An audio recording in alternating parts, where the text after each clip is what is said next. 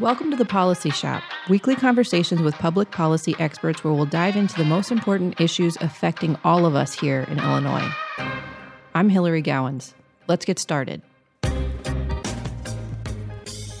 Joining me today is Adam Schuster, Senior Director of Budget and Tax Research. Governor Pritzker is set to speak to the public today for his fourth budget and State of the State address of his term. In these 4 years, Pritzker's levied 24 taxes and fees on businesses and residents and increased spending by billions of dollars. With billions of dollars of federal aid left to use, we expect to hear more of the same in 2022. Adam's here to talk to us about Illinois' finances and why it's time to get serious about fixing the structural problems here in Illinois' state budget once and for all. Adam, thanks for joining. My favorite topic. Thanks for having me. Yeah, I know every year we get to come back to this. So let's just set the historical baseline for Illinois' budget process. Since 2001, what's it looked like? We have had an unbalanced budget for 21 consecutive years in this state. We have ended each fiscal year with a general funds deficit since 2001. Illinois, unfortunately, is one of a handful of states that allows end-of-year deficits to be carried forward. And so over those 20 plus years, we have accumulated a massive carried deficit from our spending just regularly exceeding our revenues. The only state that saw its spending exceed its revenues more than us was New Jersey over like the last 20 years or so. So that we're always tied with New Jersey for number one or two, but this is what's given us the largest debt burdens in the nation relative to the size of our economy, the highest tax burden for the average taxpayer. And the real sad part about it is so much of that money isn't really going to things that benefit people. So how much money in federal aid did the state get? And how does that change the equation on the budget? So for the state budget alone, they got about $14 billion. That's including, the CARES Act, the American Rescue Plan, but also other types of budgetary aid like the increase in Medicaid matching funds. So about $14 billion for the state budget, spread over just a couple of years. That'll go a long way to fill holes. But that's not even the complete picture, because if you look at all of the private and public sector stimulus, so spending to local, direct spending from the federal government to local governments, which means that the state of Illinois doesn't have to, support those local governments, or direct aid to individuals and businesses that mean consumption and income levels stayed up during the pandemic, which means Illinois did not experience the revenue losses that it expected. That's about $190 billion, $190 billion across the public and private sector. That is 100% responsible for the improvements in the credit rating. And I want to be clear, we went up one notch in the credit rating. We're still the lowest of all 50 states and the lowest that any state's been. So not that much to celebrate. But those improvements in the credit rating, the temporary drop in the bill backlog are the direct result of this federal rescue. And you don't have to just take my word for it. Look at what Governor Pritzker was saying right before this federal rescue came through. He was threatening across the board tax hikes on everyone. He was threatening massive service cuts, right? And now that the federal government basically came and bailed him out, he's trying to take credit for those improvements, but he's kind of betrayed by his own words in that sense. And one other point that we should probably touch on before we dive into the specifics of what's going on with this year's budget is this threat that you mentioned. So I remember the fear of COVID and the lockdowns was that we were going to see a massive dip in tax revenues. And that didn't materialize, did it? No, across the country, state and local revenue losses have ranged from non-existent to way, way, way less than we expected. And aggregate state and local revenues, so across all 50 states, are actually up about 16%. So many places, not only, including Illinois, not only didn't experience the revenue losses that a lot of people worried about early in the pandemic, they also got so much federal aid that it brought them to a surplus. So they're above prior baselines in terms of their revenue. And the question is like, what should they be spending that money on? Illinois spent a lot of it on paying down debt, on patching holes in its general funds budget. There are more productive uses for this money, but because Illinois was the least healthy state of any state going into the pandemic. They were also the only state in the country that had to borrow money for the Federal Reserve just to survive until that federal rescue came along. And then they indirectly repaid that federal borrowing with federal funds. And you're talking about patching holes. One of the holes that has not been patched affects small businesses, right? This unemployment insurance fund. Why isn't the state using federal aid money to help prevent small business tax hikes? There's really no excuse for it. That would be the most productive use of the remaining aid, is to fill holes in the unemployment insurance trust fund. And the original guidance from the Treasury Department made clear that you could not only repay federal loans and not only close your deficit, meaning get you back to zero, but you could actually use that federal money to get you back to your pre-pandemic trust fund balance, which is, as of I think January 27th, 2020. Illinois has such a huge hole in its unemployment insurance trust fund. We can't even quite get back to that pre-pandemic balance, but the least we could do is just close the existing deficit in that account and pay off the loan that the federal government gave us. Because if we don't do that, there are automatic tax hikes that start hitting businesses both through federal law and through state law. And there are automatic benefit cuts that reduce the generosity of the unemployment benefits for people who are still in the system. So we'll be harming both unemployed workers and small businesses, making it harder for them to hire workers if we don't figure out a way to close this hole without, tax hikes on businesses. So let's talk about the budget for the coming fiscal year and retroactively what Governor Pritzker has done when it comes to state finances. So what is Pritzker getting wrong when it comes to how to handle the state's finances? I would say the main issue is that he has mostly kind of tinkered around the edges, right? The biggest problems in our budget have kind of been on autopilot for at least a decade, if not longer. And, pension costs, the cost of government worker health insurance, these are the cost drivers that make our budget structurally unbalanced. And the only way to fix that structural imbalance is to go after the root causes. Rather than doing that, Pritzker has basically relied on a series of kind of nickel and diming tax hikes. He wanted the big tax hike, of course. He wanted the progressive income tax, but because voters rejected that, instead, he's done these 24 different tax and fee hikes, and they may be smaller on an individual basis, things like doubling the gas tax, increasing vehicle registration fees, a new tax on parking garages, higher taxes on online sales. All of these things have combined to take about $5.3 billion roughly more out of businesses and taxpayers' pockets and give it to the state. At the same time, he's been steadily increasing spending. Each year, he's proposed spending increases. Every February in his budget address, he proposes spending increases compared to baseline spending. And if you look at the 3 years he's had so far, plus this next budget year, and I'm even being generous, assuming he doesn't propose any spending increases this budget year, but just how we are so far, he would have spent $5 billion more than the baseline from before he took office. $5 billion in spending increases, $5 billion in tax increases, plus the federal aid means that the deficits haven't been as bad as they would have been. But absent the federal government coming to the rescue, you don't increase your spending when you're expecting your revenues to fall, right? It's sort of just obvious kind of common sense budgeting. If you're going to have less money, you have to spend less money. If the federal government hadn't come to our rescue, these spending increases would have put us in a horrible position on the brink of sort of fiscal collapse, in my opinion. So he's lucky that the federal government did come to his rescue. Yeah, and we kind of find ourselves in a nice spot right now in the sense that we have a little time. The federal aid bought us a little time to get our problems in order.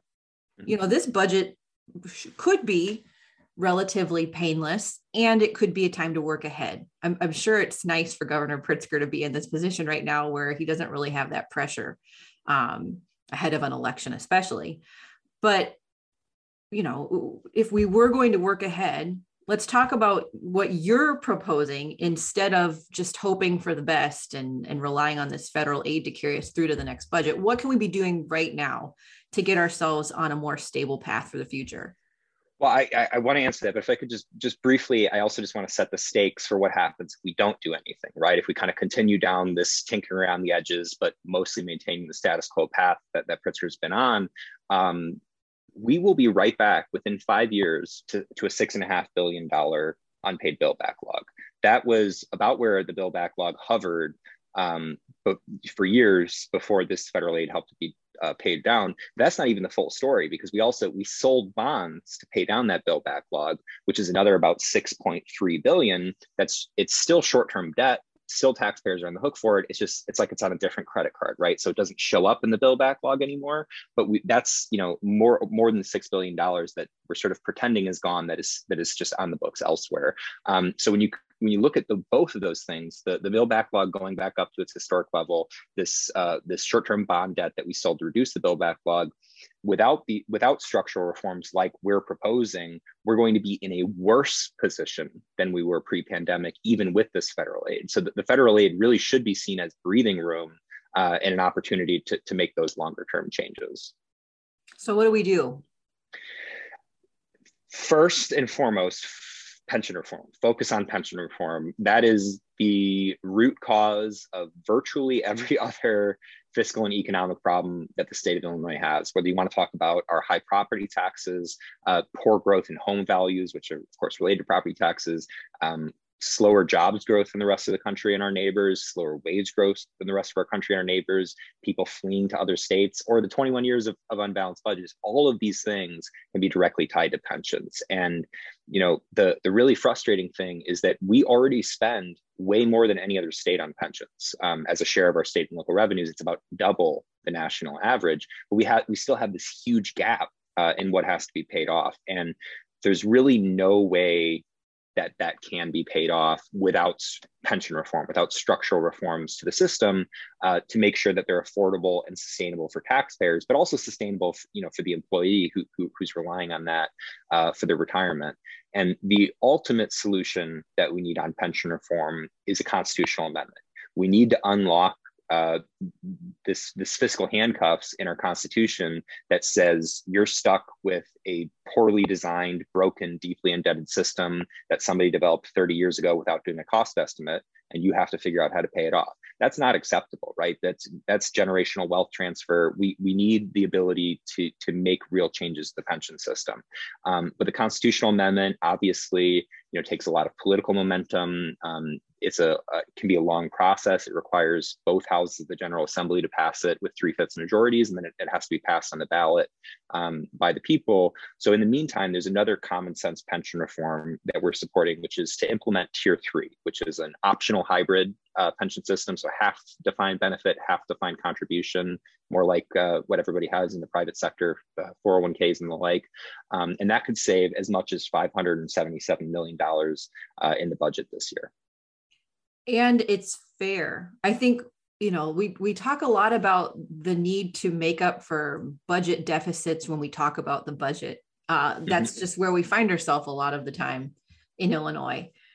But Tier 3 is important because it gets young workers out of an unfair system. So I think that's worth noting too. And in addition to pension reform, you've put out your annual budget proposal for how to get Illinois on a better path forward this year and in the future. What are some of the other components of fiscal reform and fairness that you're recommending?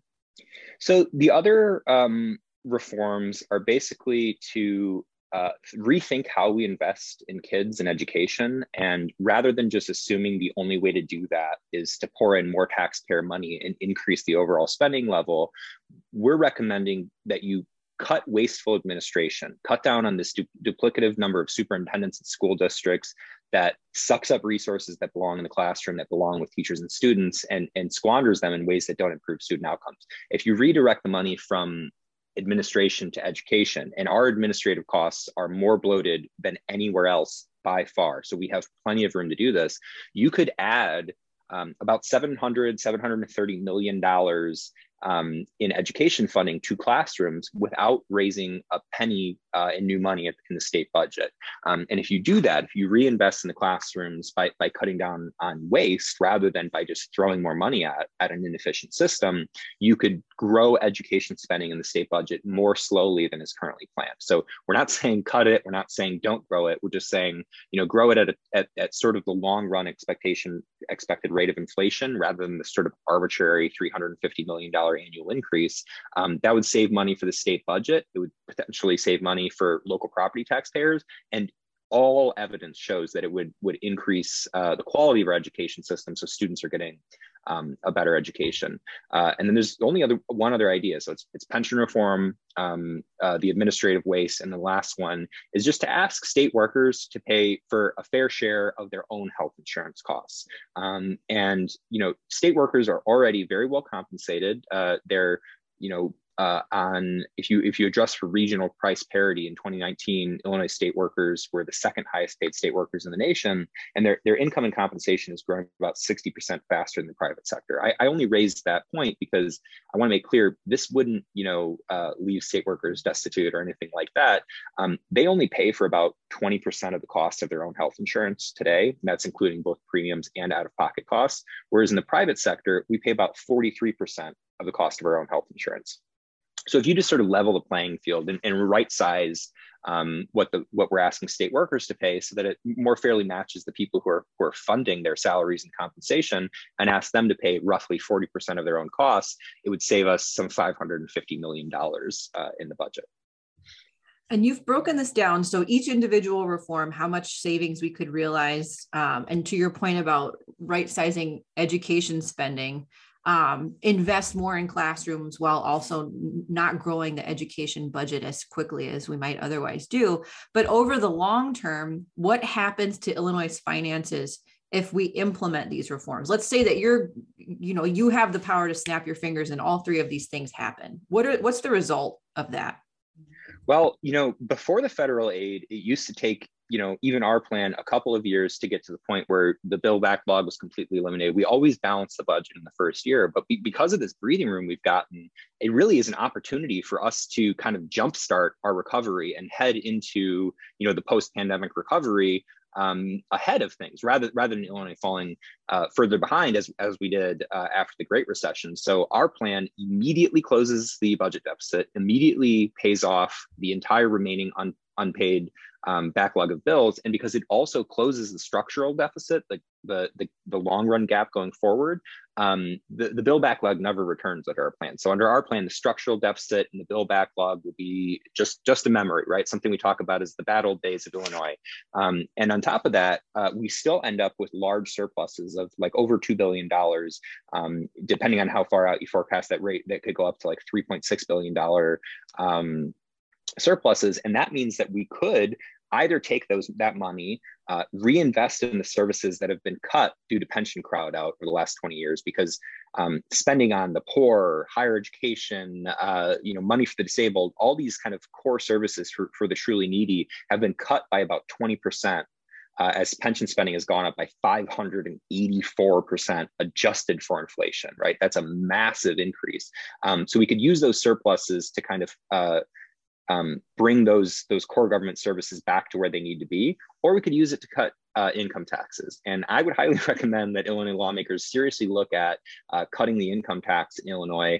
I think some 20-something states cut income taxes between corporate and personal income taxes last year, largely because of the federal aid. The federal aid gave them these huge surpluses, and that they were able to ask for less in tax revenue. And those are pro-growth policy decisions that will help them create jobs, grow wages, have a sustainable budget in the post-recovery period. So I would encourage Illinois to consider cutting the income tax, but at the very least, if you adopt this plan, you'll have more money to spend on things that people actually care about and need. All right, so that's what we should do. What's the opposite side of that? What's the worst thing Illinois could do this budget season?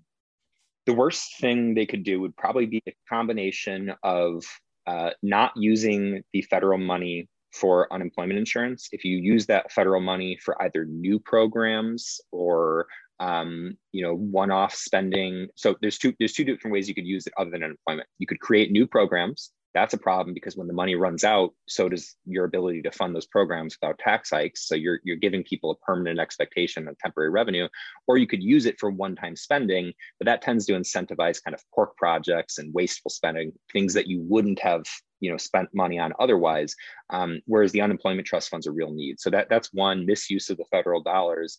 The other thing that would be disastrous would be to try to close this budget deficit with any type of a tax hike. Illinois is across the board ranked as a very high tax state. That's particularly true for the average taxpayer. There have already been a number of tax and fee increases under Governor Pritzker that are taking more income out of the private economy, where investments are made that create jobs and grow wages. So hiking taxes again would be a major mistake, as would thinking that this federal money means that you can grow your overall spending, because we still need to be thinking long term. We shouldn't be treating this as an election year sort of Christmas tree list. We should be thinking about, over the next 2-3 years, 4 or 5 years, how do we put Illinois in a position to grow and make up some of the ground that we lost after the Great Recession because we made bad policy decisions. Right. So what else do people need to know about the budget? I would just really encourage people to look at what independent experts say about the budget, including us, IllinoisPolicy.org, after Governor Pritzker comes out with his budget, but other groups as well, because the politicians in Illinois have gotten really good at using gimmicks and tricks to make the budget appear balanced or to make things appear funded, when we all know the reality of what's been happening. So often when I'm looking at a budget proposal from a governor of either party, the first question I have is, okay, where's the fake math, right? Where are the gimmicks that make this thing work on paper, that don't actually achieve savings or achieve balance in practice? So that's what we'll be offering as soon as the full budget's released. Well, Adam, thank you for your perspective on this. I think that it's always tricky to read between the lines and understand what's really happening. So I'm grateful to you for doing that for us. And we will look forward to your analysis. Thank you. Thanks for joining us for today's episode. To keep up with all of our work at the Illinois Policy Institute and to sign up for our newsletter, visit IllinoisPolicy.org. If you like what you heard today, subscribe and give us a 5-star review. We'll see you next week for another episode of The Policy Shop.